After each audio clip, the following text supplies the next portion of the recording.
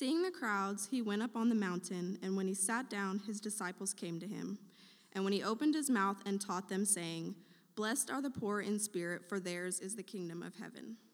Blessed are those who mourn, for they shall be comforted. Blessed are the meek, for they shall inherit the earth. Blessed are those who hunger and thirst for righteousness, for they shall be satisfied. Blessed are the merciful, for they shall receive mercy. Blessed are the pure in heart, for they shall see God. Blessed are the peacemakers, for they shall be called sons of God. Blessed are those who are persecuted for righteousness' sake, for theirs is the kingdom of heaven. Blessed are you when others revile you and persecute you and utter all kinds of evil against you falsely on my account. Rejoice and be glad, for your reward is great in heaven. For so they persecuted the prophets who were before you." Guys, I want to start with a question, and I want you to, it's a rhetorical question, so don't answer it out loud, but I want you to think of something this morning, right now. Think of something that you want but don't have. Just get something in your mind, something that you want but don't have. For you right now, it might be a good cup of coffee, right? It could be as simple as that. It could be something deeper, like a certain person you want to be friends with, or just any person to be friends with. Maybe you just feel lonely and you wish you had like a best friend right now. Maybe it's something smaller, like a new pair of shoes. Maybe for some of the moms out there specifically, it's a whole day to yourself. Wow. All right, good to know. All right, maybe it's, guys, maybe it's a boat. Well, no one's getting excited about that. A car. Maybe it's well-behaved kids. Maybe it's a vacation. Kids, are you guys listening? Maybe it's a toy, certain toy maybe you wish you had that you don't. Or maybe it's a skill. Maybe you wish you were better at something like a sport. Maybe it's something deeper like health or healing of a loved one. So think about that thing for a second, and then I'm going to ask you another question. When you think about that thing that you want but don't have, I want to ask you, is it something that's within reach, or is it something that's just like a pipe dream that you'll never have, right? Right? Maybe that boat is something that, yeah, that would be awesome, but in all likelihood, that's not going to happen, right? Is it that? Is it something that's within your reach? Is it something that you may actually have that thing by the end of 2020? Or is it something that's just a dream, that's just way out of reach? As you think about that, I want you to consider this, that one of the most beautiful things about the Beatitudes, about this sermon that Jesus gives, is he takes these things that seem like a pipe dream, right? And he makes them within reach. We could say that he takes something that seems remote and makes it a reality. He takes what seems afar and makes it available. He takes something that seems distant and makes it definite. He takes redundant alliteration and makes it stop. I thought it was funny. You guys did, and that's okay.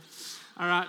So those of you who crave righteousness, those who long for righteousness, that desire may seem far off, that may seem unattainable, it may seem unachievable, but he just says those who desire righteousness, those who hunger and thirst after righteousness will be satisfied.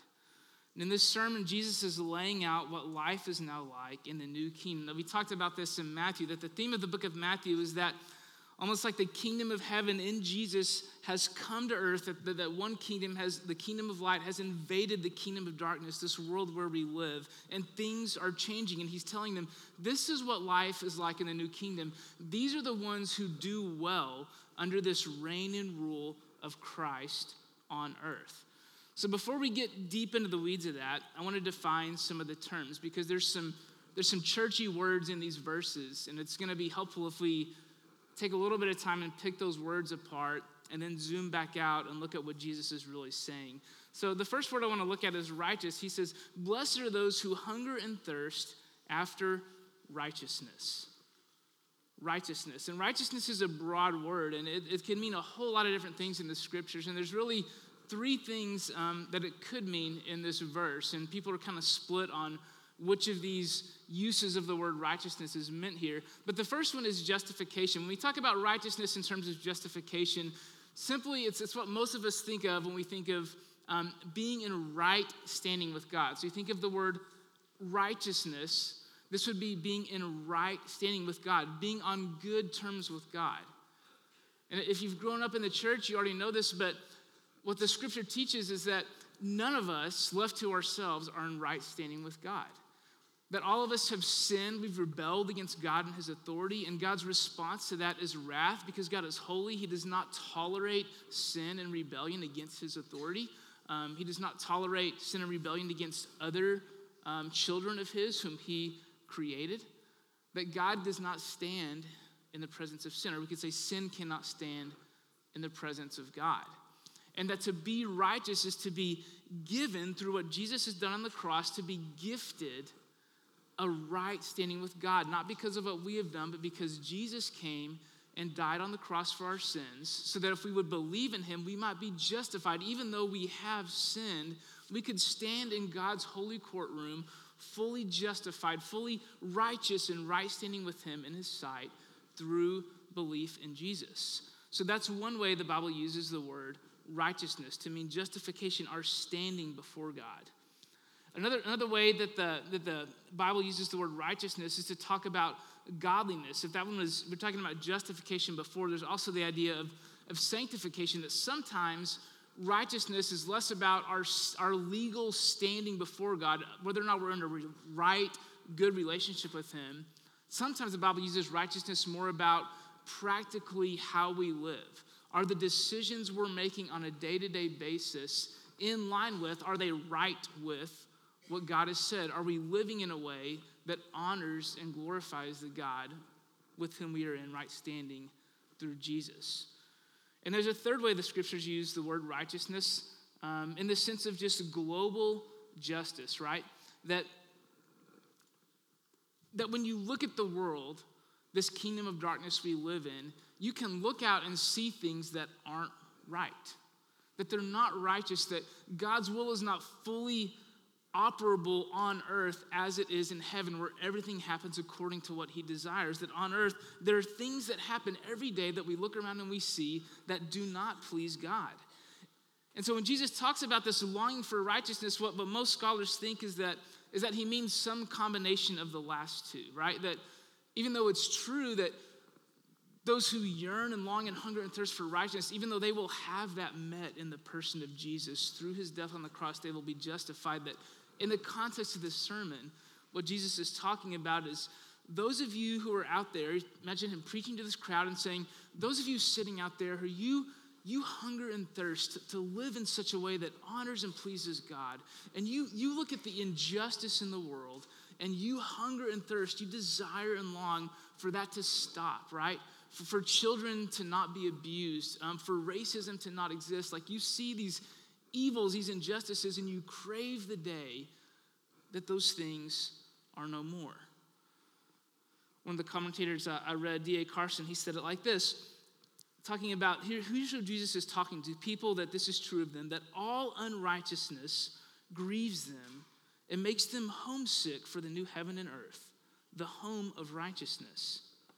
Satisfied with neither personal righteousness alone nor social justice alone, they cry for both, and they will be satisfied without qualification only when the kingdom is consummated. And we'll talk about the already not yet of that more later on in the sermon, but that's essentially what Jesus is saying, is that those of you who long for that, who long for your life to not be burdened by sin and the destruction it wreaks on those around you and on yourself, those of you who see injustice in the world and it hurts you, you care, you long for it to cease, you will be satisfied. Under this new kingdom, those cravings, those desires will not go unmet. Now let's look at what the word blessed means. Ryan talked a little bit about this a few weeks ago, but I want to revisit it just for a second. The word blessed, and if you read commentators about that word, basically the one thing all of them say is there's not really a good English equivalent for what that word was. The original word, when Jesus said, blessed are those who fill in the blank, has kind of a congratulatory tone in it. Like, congratulations for those who are these things.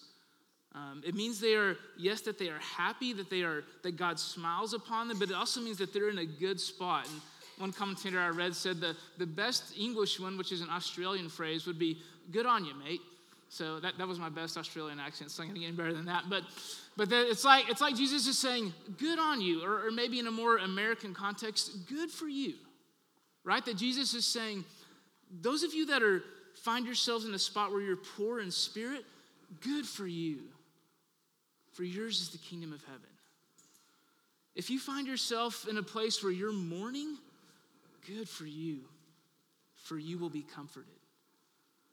If you find yourself in a position where you feel like you're meek, and because of that, maybe in this world's eyes that doesn't look like you're blessed because maybe you run the risk of being taken advantage of, or because you're meek, maybe you feel like you can't get a leg up in a dog-eat-dog world, good for you. Good for you, for you will inherit the earth. He takes the seemingly disadvantaged in society, those who seemingly are disadvantaged and wanting, and says, you know what, you're actually in a good place in the kingdom of heaven. You're in a good spot. Good for you. And so that's what Jesus is saying, is if that's you, if you have this longing and this craving for righteousness to be done in the earth as it is in heaven, if you see injustice in the world and it bothers you, if you see the sin that you have to battle with daily in your own life and that bothers you, good for you. You will be satisfied in that longing. So I want to look at 3 effects that hunger for righteousness has on us. Today in Rockwall in 2020, what does it look like for us to be a people who hunger and thirst for righteousness? What does that look like in our lives? And the first thing I want to point out is that hunger creates passion. We all know what it means to be passionate about food, don't we? Kids, are you guys still listening? Very good, thank you. I want you to raise your hand, kids, if you love it when your dad cooks versus your mom. Anyone love it when dad cooks? Yeah? Okay.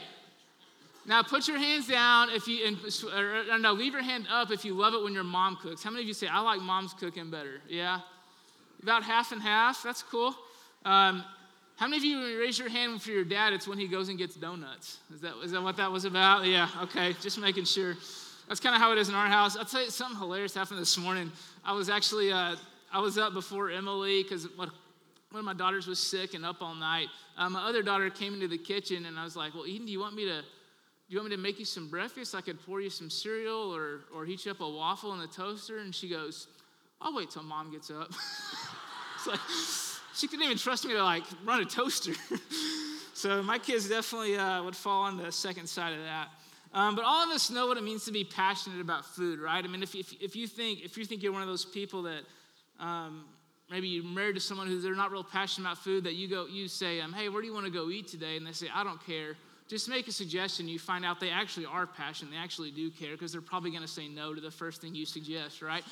All of us know what it means to be passionate when we're hungry, right? When we're hungry for something, it creates a passion and a desire that we act on. So let me just come back to our definition of righteousness in regards to global justice and just ask you this. Are you troubled by evil that is in the world? I have this thing with my sister where for each other's birthdays, we've kind of figured out we didn't know what to get each other. So we just always get each other a book. And there's just kind of this unwritten rule that on her birthday, I'm going to send her a book on Kindle, and she kind of has to read it, right? And the reciprocal is true, too, that book is just kind of like hey, I think you could use this, right? Or whatever it is, just like, this book meant a lot to me. I want you to read it. And so we were doing that this year, and she sent me this one called The Sun Does Not Shine. Anybody read this book, The Sun Does Not Shine? So it's a book about this guy named Anthony Ray Hinton, and I think there's actually making a movie about it as well. But it's a story about how he is this black man who was accused of murdering someone, falsely accused, did not get a just trial, and was put on death row. And he spent, I think it was 30-something years awaiting his execution. And finally, this attorney who had a heart for stuff like that stepped in, got involved, and over the course of 4 or 5 years, finally got the ruling overturned, and the guy released from prison. You hear stories like that, and you think like, there's so much injustice in the world. And for most of us, that stirs up some sort of compassion, right? Or maybe it's not that for you. Maybe you look at children who are in really difficult, horrible situations because of poor decisions that their parents made. And you think, man, that's not right? And you want something to be done about that. I think just about every human on the planet is in some way stirred and moved by situations like that. But what it means to be hungry for righteousness is that we are stirred to the point of getting involved. And there's lots of ways for us to do that here at Crosspoint. Here in a few weeks, we're taking our students to Launchbox. It's an event we do in Fort Worth where we reach out and minister to kids that are in similar situations that because of ISIS or some other oppressive, unjust force in their home country, they were forced to flee, seek asylum in the U.S., and now they're having to start their lives over. And we have an opportunity to be a part of that, to move into that, to lean into that, and make a difference for them. You have opportunities to volunteer, all the different things our church does, to volunteer in the schools through Danny Garcia and the things he's doing. Clint Brunson was up here earlier. They've really championed the idea of adoption in our church and just made that very easy and available to get involved, made it clear steps for us to do that. But in all these things, guys, God has called us to be hungry and thirsty for righteousness in such a way that we see these injustices in the world and we do something and we get involved. And here's where that's significant, because some would say this, and you've probably said it in your own heart if you're honest with yourself. You look at the refugee crisis, you look at the number of orphans in our culture, you look at the number of kids in desperate situations, and it can be tempting to think, man, why even bother? Or you look at the sin in your own life, the sin that besets you and wants to overcome you and that part of you that's still in the flesh that wants to turn away from Jesus to satisfaction and other things. And the idea of killing that sin and getting rid of it and of living righteously and walking the straight and narrow path seems unattainable to the point that it's like, man, why even bother? Wouldn't it be better? Wouldn't it be more blessed of a life to just say, I'm not going to be able to put a dent in those things, so I'm just going to eat, drink, and be merry and live for my own satisfaction in this broken world? Some would say that. Some would look at the church and say, you're wasting your time. There's always going to be more refugees. There's always going to be more orphans. You're never going to be perfect. Why bother craving and longing for something that will not be satisfied? And I want to give you an answer to that, which is twofold, and it goes back to the whole idea of the already not yet kingdom. And so already in the sense of here and now, ask anyone who's done those things and see if they regret it. Ask someone in this church who's adopted or taken on foster kids, hey, would you have been more blessed to just turn a blind eye to that? Because there's always more kids that need to be adopted. You kidding me? You don't think that people doing those things, making a difference in the world in the name of Jesus, pushing back the darkness, they are blessed and happier and in a better spot right now for giving themselves to those things. Just like Jesus said, it's more blessed to give than to receive. It's counterintuitive, right? Part of you thinks like, no, it would be better to look after yourself. But those who are doing that have a deep, lasting joy and happiness that those who aren't cannot understand when they've not given themselves to righteousness in that way. There's also the element of not yet that Jesus is saying in this new kingdom, which is here but hasn't fully come, those who hunger and thirst for righteousness will be satisfied. So they'll be satisfied now in some sense, but not fully until Jesus comes back. But when Jesus comes back and wipes away every tear from every eye, and there's no more orphans, no more refugees, no more besetting sins, on that day, it is those who have hungered and thirst for that will be satisfied. those who've longed for it, those who've waited for it, those who've yearned for it, those who've fought for it here now will be the ones who are satisfied when it happens on that day, when it comes to fruition. We could say the opposite is true as well. I want you to look at this, 2 Timothy 4:8. It's going to be on the screen. Paul's at the end of his life. He's longed for God's righteousness here on earth, and he's about to enter into glory.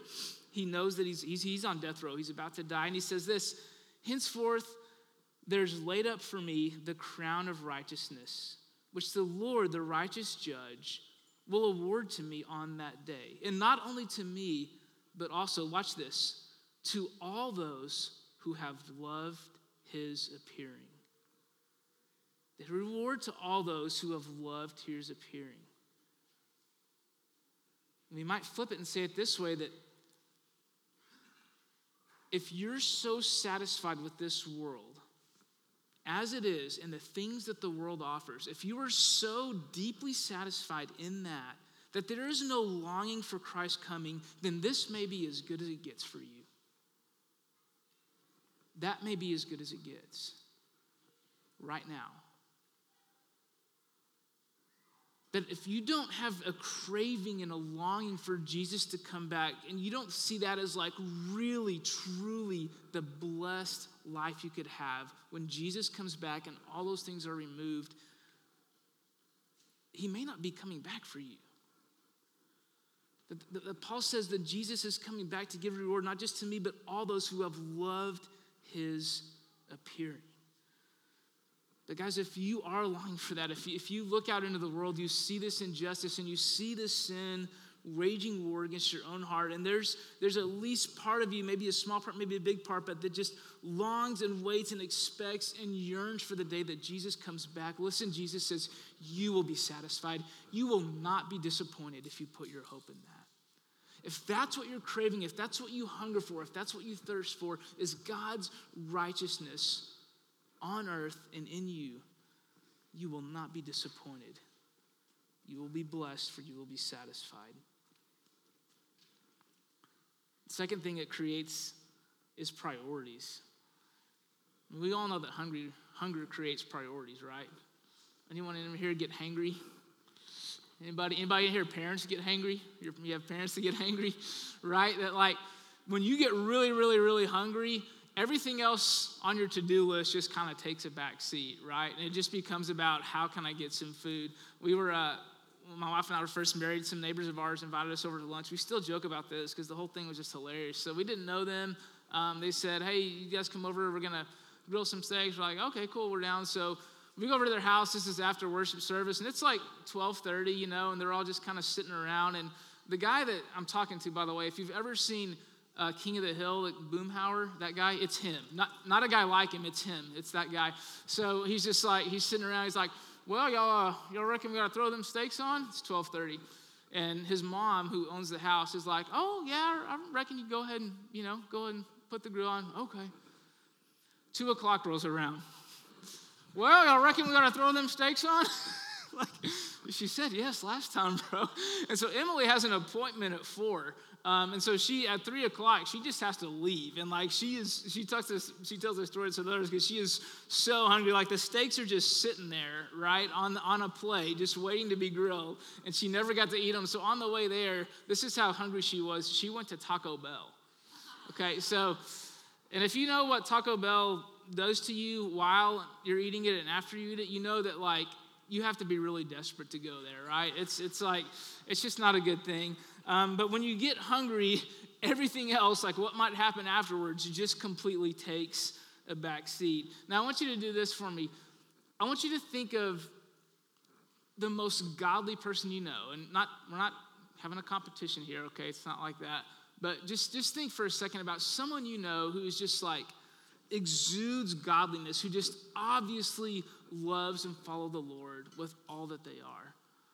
I was talking to Emily about this and what it means to be hungry for righteousness. And she said, if I think about the most godly person I know, I think about how they just think and prioritize their lives completely differently than the way the world thinks, right? That what they long for matters to them Like what matters to them, what they long for, is very different than what the world values and what the world longs for. I thought about that, how craving righteousness means our lives are completely different, that what we value, what we long for in the church should look different than what it does in the world. And I couldn't help but think about how I think for a lot of us, if we're not careful, we can slip into a version of Christianity that's just this, that we basically crave and hunger and thirst and chase all the same things the world does, but we're grateful to God along the way for giving us those things. Thought about this is the theology of country music, right? You guys listen to country music on the radio. This is the theology they present. And I think about this specific song by Tracy Byrd. You guys remember Tracy Byrd, The Watermelon Crawl? Okay, he's got this song called "I Tip My Hat." And I want to read you the lyrics from this song and just listen for that thinking in this song. He says, "I tip my hat to the keeper of the stars." That's God. He sure knew what he was doing when he joined these two hearts, assuming he's talking about his wife there, right? I hold everything when I hold you in my arms. I've got all I'll ever need, thanks to the keeper of the stars. It's a cool, kind of catchy song, but if you look at it from a theological perspective, he's just basically saying, God, I'm so grateful for this idol that you gave me. God, I'm so grateful for this thing you gave me that is the supreme object of my desire, my affection, the thing that if I have this, I don't need anything else. God, thank you for giving me that thing in my wife.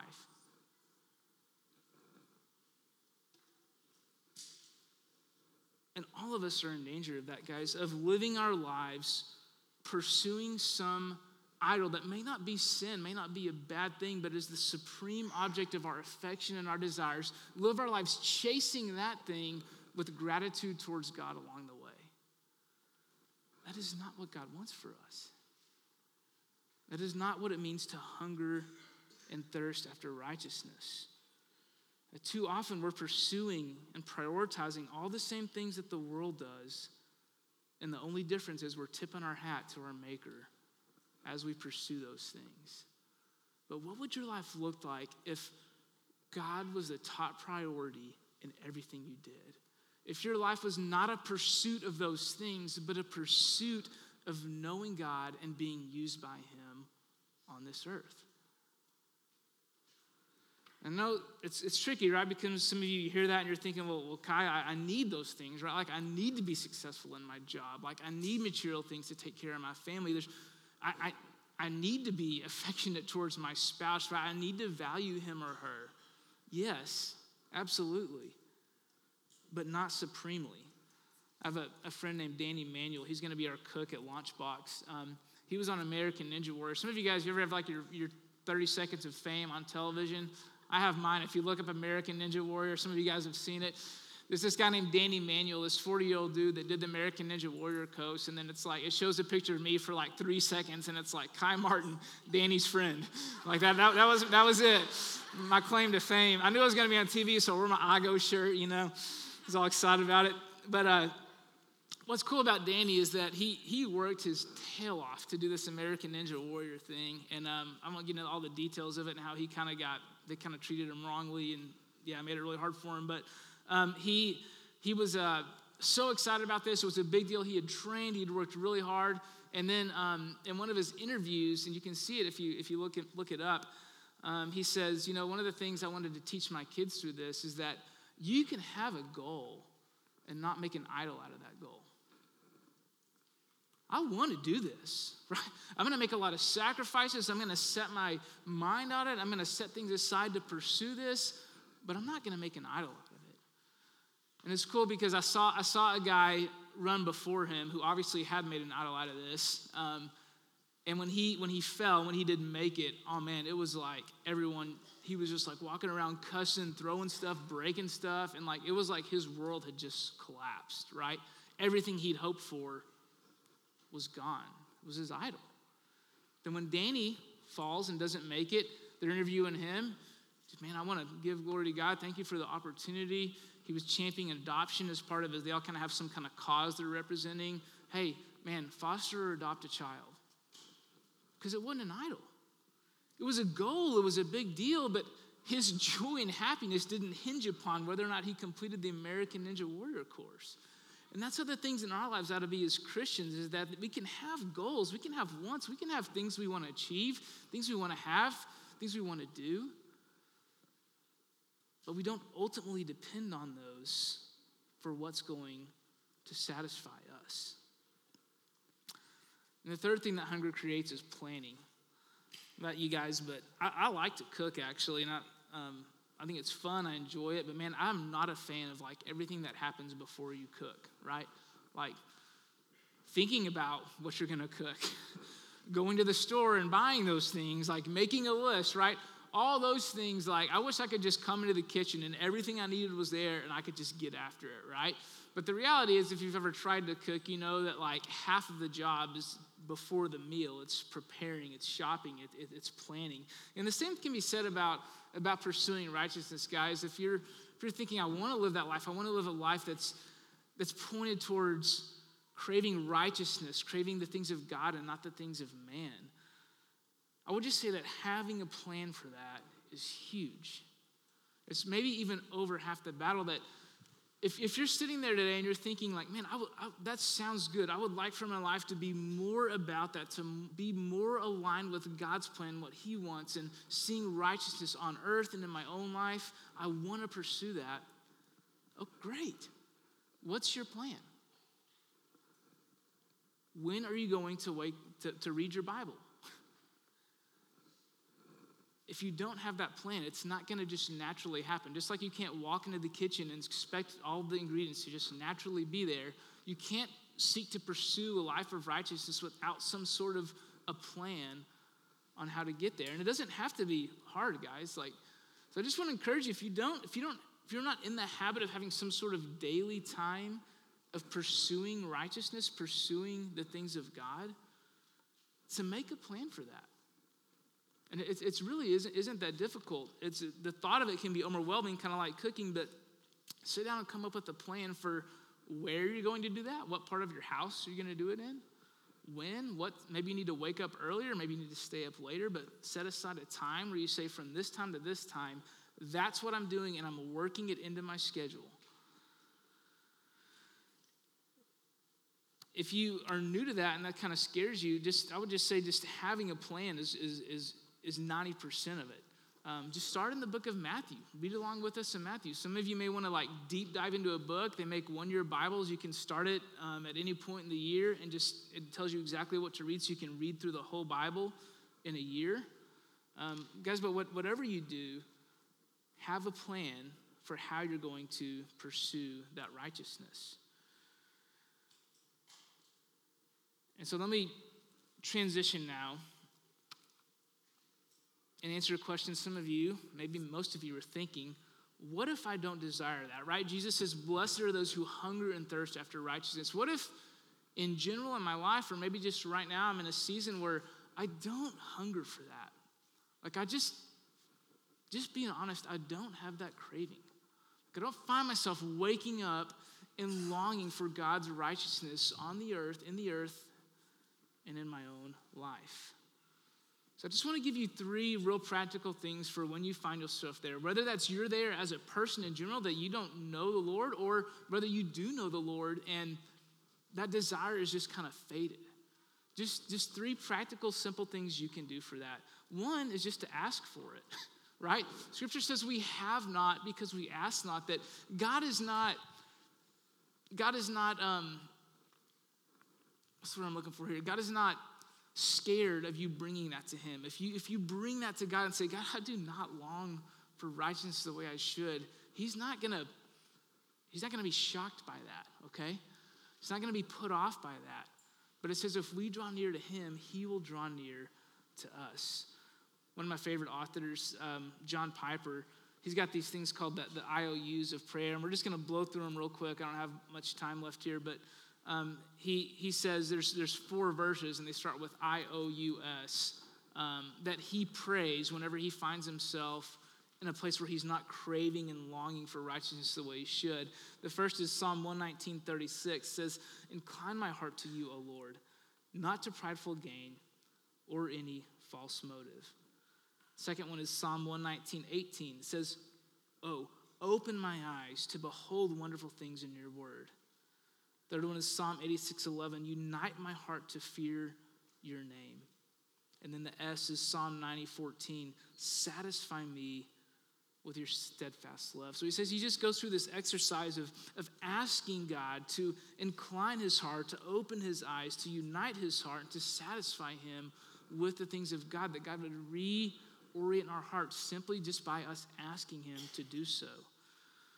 The second thing I would say is just set your mind on it. Colossians 3:2-3 says this, "Set your mind on the things that are above, not the things that are on earth. For you have died and your life is hidden with Christ in God. When Christ, who is your life, appears, then you also will appear with him in glory." One final illustration for you, but I was a psychology major in college. Kids, you guys still listening? Don't ever major in psychology. It is a worthless undergrad degree. It's like the biggest regret of my life. There's nothing you can do with that other than go to grad school, which I did not do. But so I have to justify it by bringing it up in sermons as much as I could. Sorry, but not sorry. So one of the things we learned about was top-down processing versus bottom-up processing. So in top-down processing is this, what we normally think of as how our minds process feelings and emotions, that like I feel a certain way, maybe I feel sad, and you're going to see that because I might be kind of droopy or my face might be kind of long, I might be frowning, that like the what's going on in my mind affects what happens in my body. And that's what we normally think of, but there's also what's called bottom-up processing, where what we do with our bodies can actually affect the way our minds feel and think. And so for a couple examples of that, if you're not feeling humble in your prayers, drop down to your knees and you might start to feel pretty humble, right? What happens outwardly affects what happens mentally. Or if you're, just a real simple thing, if you're just not having a good day, you're not very happy and you want to be happy, start smiling, right? And you think that seems kind of forced and it seems kind of faked, but it's shown that if you just start smiling, you will start to feel happy. That's how our bodies work. And what I could say about righteousness is that eating creates hunger.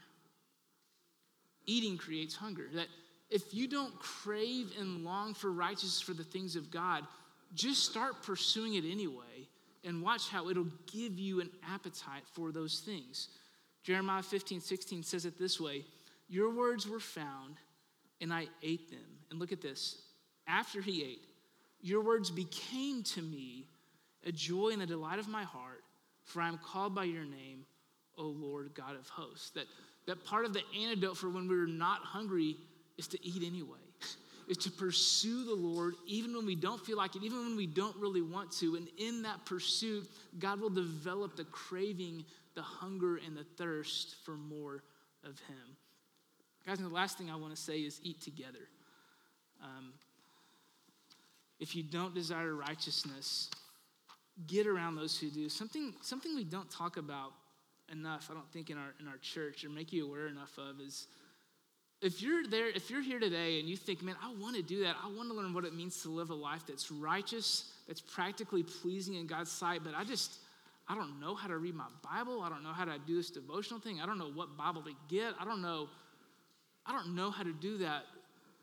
Church, nothing would make our leadership team happier than you coming to us with that request. Like, if you were to come to us and say that, and we were able to pair you up with someone who's more mature in the faith and let you walk with that person, guys, that would mean more to us than any team you could serve on, like than any check you could write, right? Like, we want and long to be able to equip you for that. And so just know that if you just need some help with that, if you need some help with what it looks like to have a quiet time to live and pursue righteousness in your life, to learn how to follow Jesus, please come talk to us and let us pair you up with someone through our mentoring program that would help you as you try to move in that direction. Jesus says that those who hunger and thirst for those things for righteousness will be satisfied. And we know that that's ultimately true because of what he did, right? Because he made a way through the cross for us to be in right standing with God. And we're going to take that and we're going to eat together here in a minute at the Lord's Supper. So let's pray and then we'll move into that time. God, thank you so much for this morning, for just these Beatitudes and how they've meant so much more to me and been so much more helpful, honestly, than I really thought they would.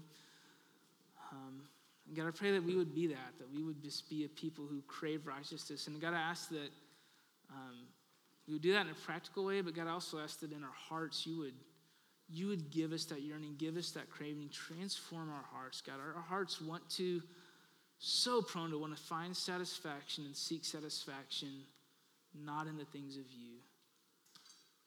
And God, we know by experience that those things do not ultimately end well, that we are not blessed by pursuing those things. So transform our hearts to those that seek and pursue righteousness. I pray in Christ's name, amen.